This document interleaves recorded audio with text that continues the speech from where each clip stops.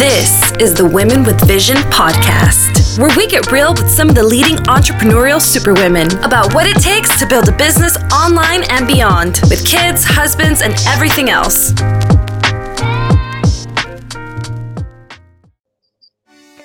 Hey there, superwomen. I am so excited today to talk to my next guest. You know, I love when women are just in a business where they're helping other women to boss up.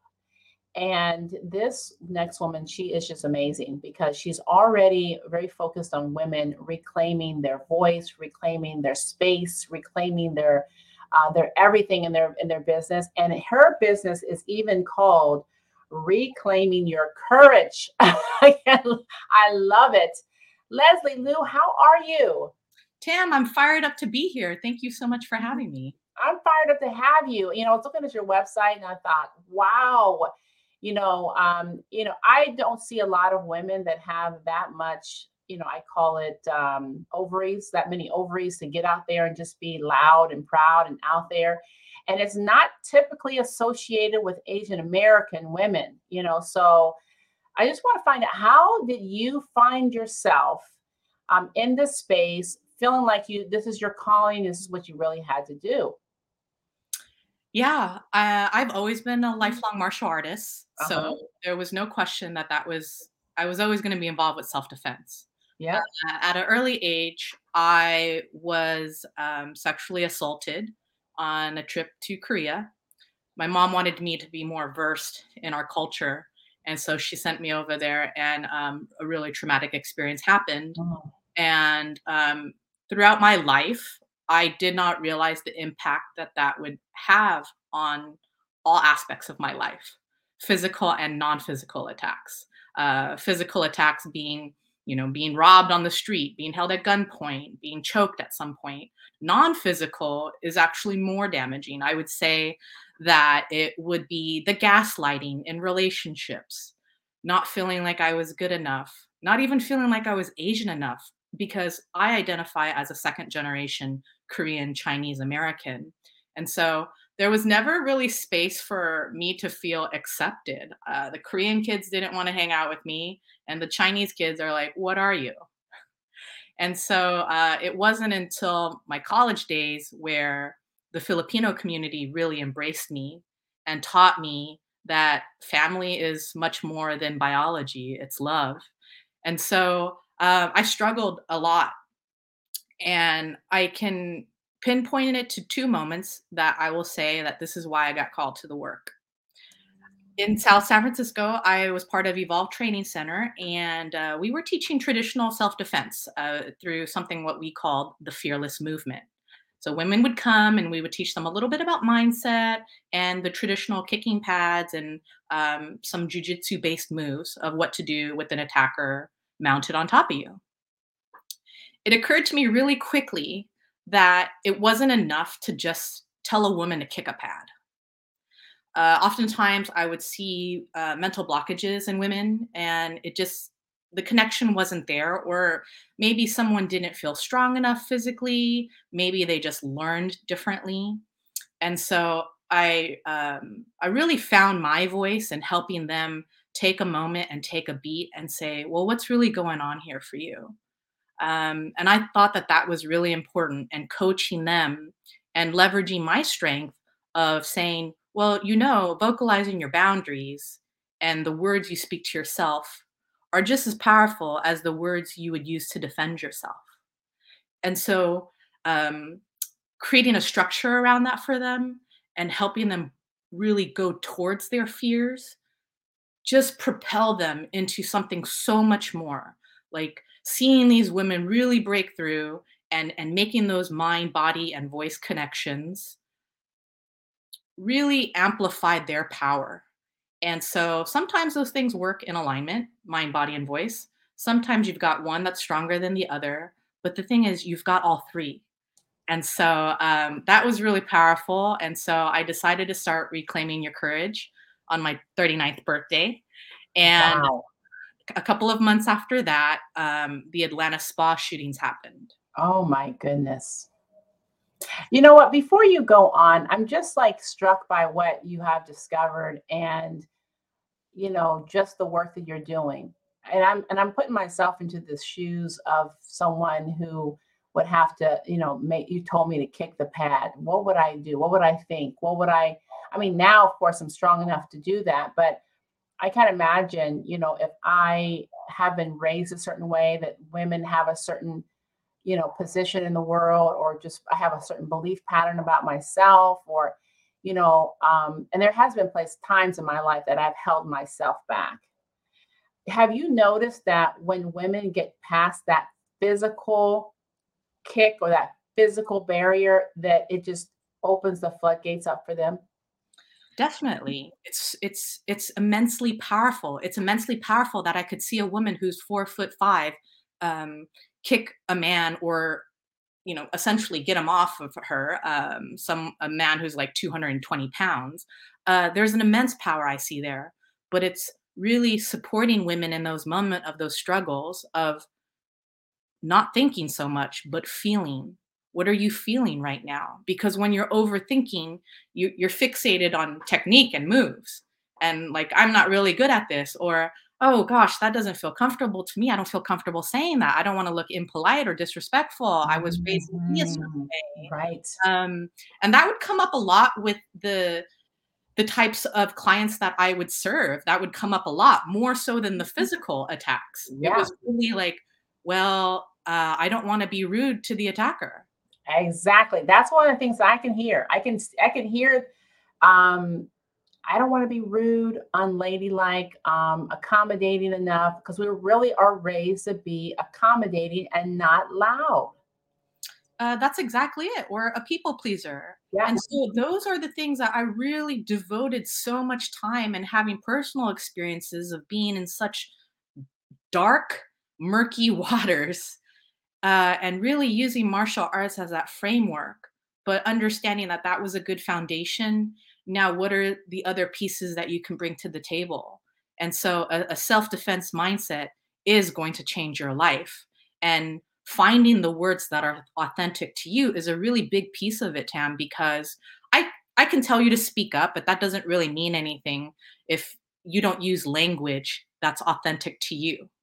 So, what I mean by that is a lot of times people tell me, like, well, I think that assertive language is just really aggressive. And I'd like to challenge that because assertive doesn't necessarily mean you're aggressive.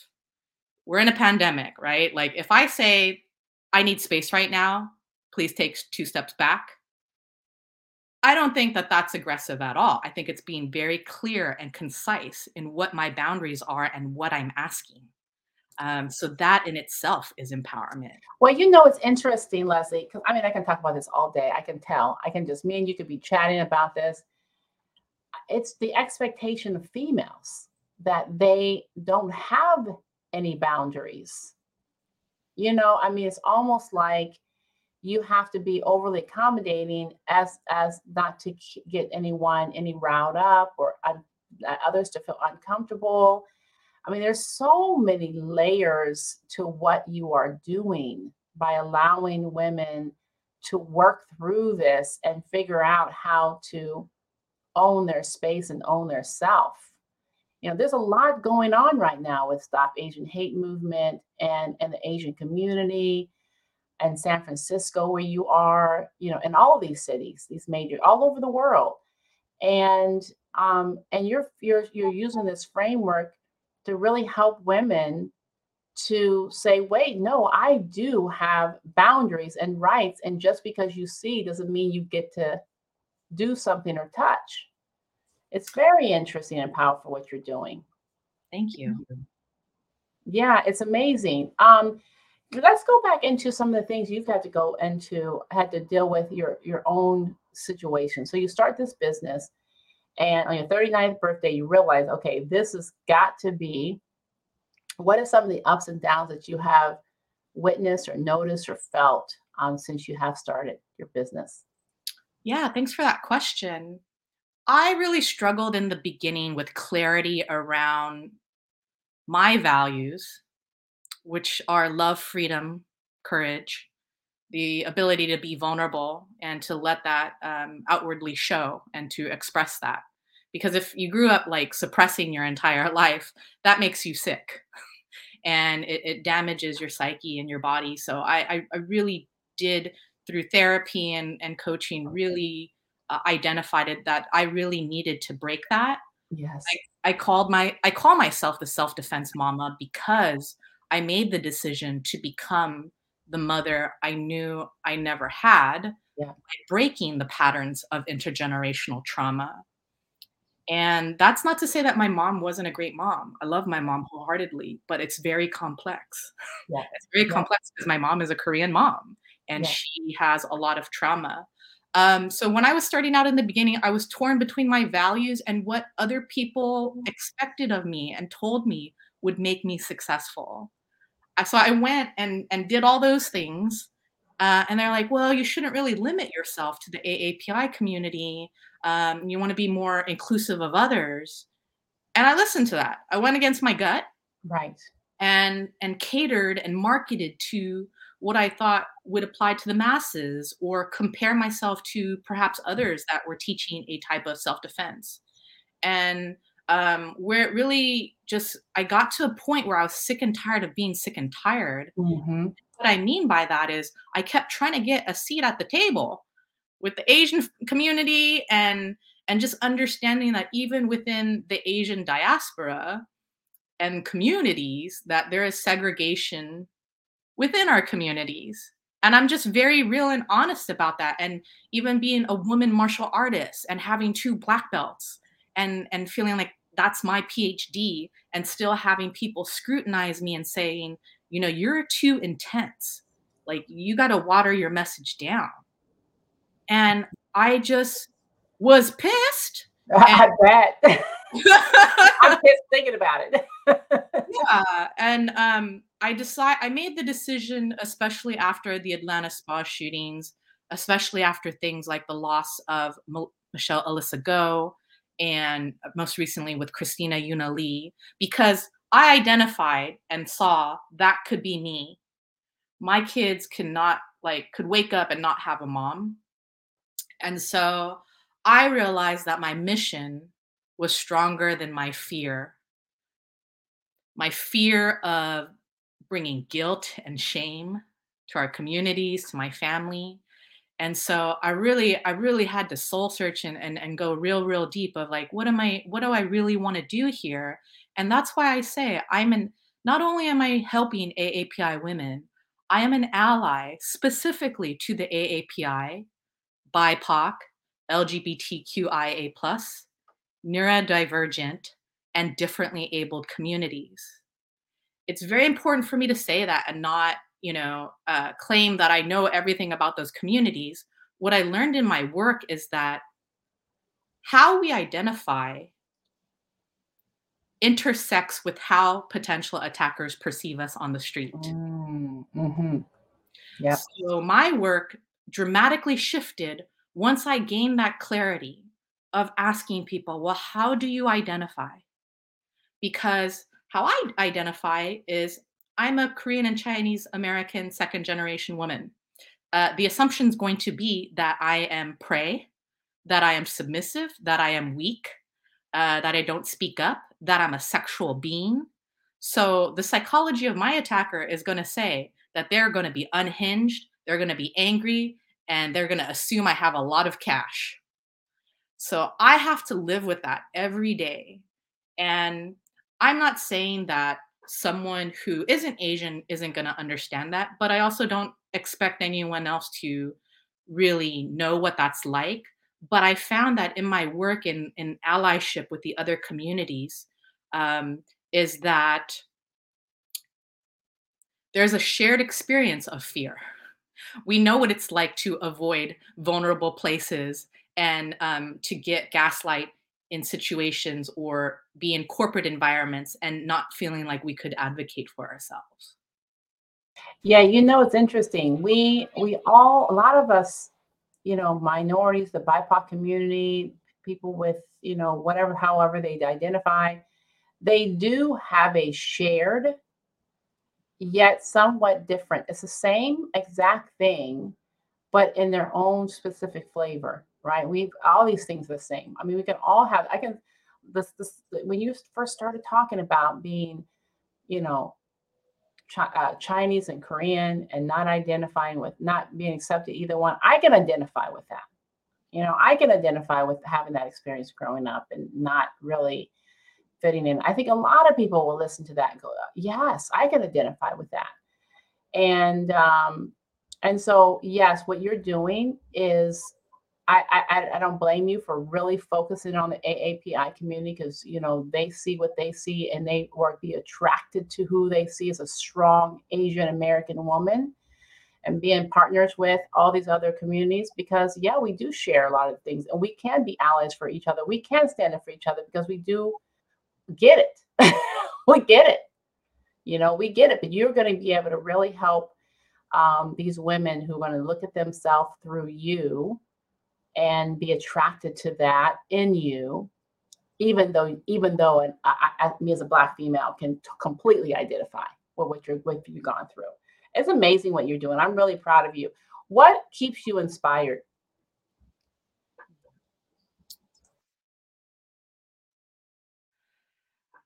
What keeps me inspired is that there is a woman out there somewhere in the world, globally or internationally, in far different circumstances than I am. And they feel alone, unheard, unseen, and not believed. And what inspires me and keeps me up at night, literally at 4 a.m., is that I'm going to be able to save someone's life. And what I mean by that is like, I am just a guide. I am just the person who is walking alongside them, fighting with them, and saying, we need to get to the helicopter. We don't need saviors. We need allies. We need to fight together. There is collective strength in healing ourselves, in raising our frequency. I will be outwardly loud because there are so many women out there who aren't new to this. They have been doing the emotional labor. They have been doing the social activism for so long. So what I mean by raising my frequency is like, I want sisters all across the communities to understand, like, I'm here too. Let's go together. Let's get that clarity and let's fight for those we love. And everyone deserves to feel safe and protected. And that's not the case. So I'm inspired by the fact that I've seen people go from fear to a place of really embracing that they can. What would you tell a female, Asian or otherwise, who was feeling like she's lost her way, doesn't have a voice, or was raised a certain way? She doesn't think she has a courage. What would you tell her that she should do to start down the road of reclaiming her courage? I love you. I'm here for you. You're worth protecting.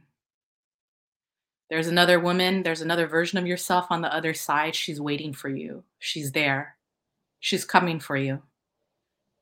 And you have all the resources inside to find her, but she's there. I love that. Leslie, you are amazing. And I cannot wait for people to, just connect with you. How do they find you, whether they're in San Francisco or otherwise? What is your social? What is your website? Yeah, you can find me at reclaimingyourcourage.com. Right now, in terms of offering my keynote speeches, kind of some of the things that I've touched upon today and how to work with me one-on-one and starting to build your self-defense mindset and really making those shifts to tangibly learn how to protect yourself.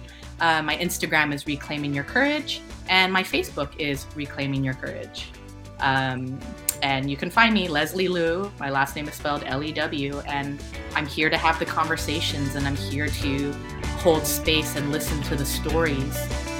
Because like I said, you can be from anywhere around the globe, and at the heart of the matter, I have found that the pain is similar. Absolutely. Absolutely. Well, thank you so much, and I look forward to all the stuff that we're doing together. Awesome. Thanks so much, Tam.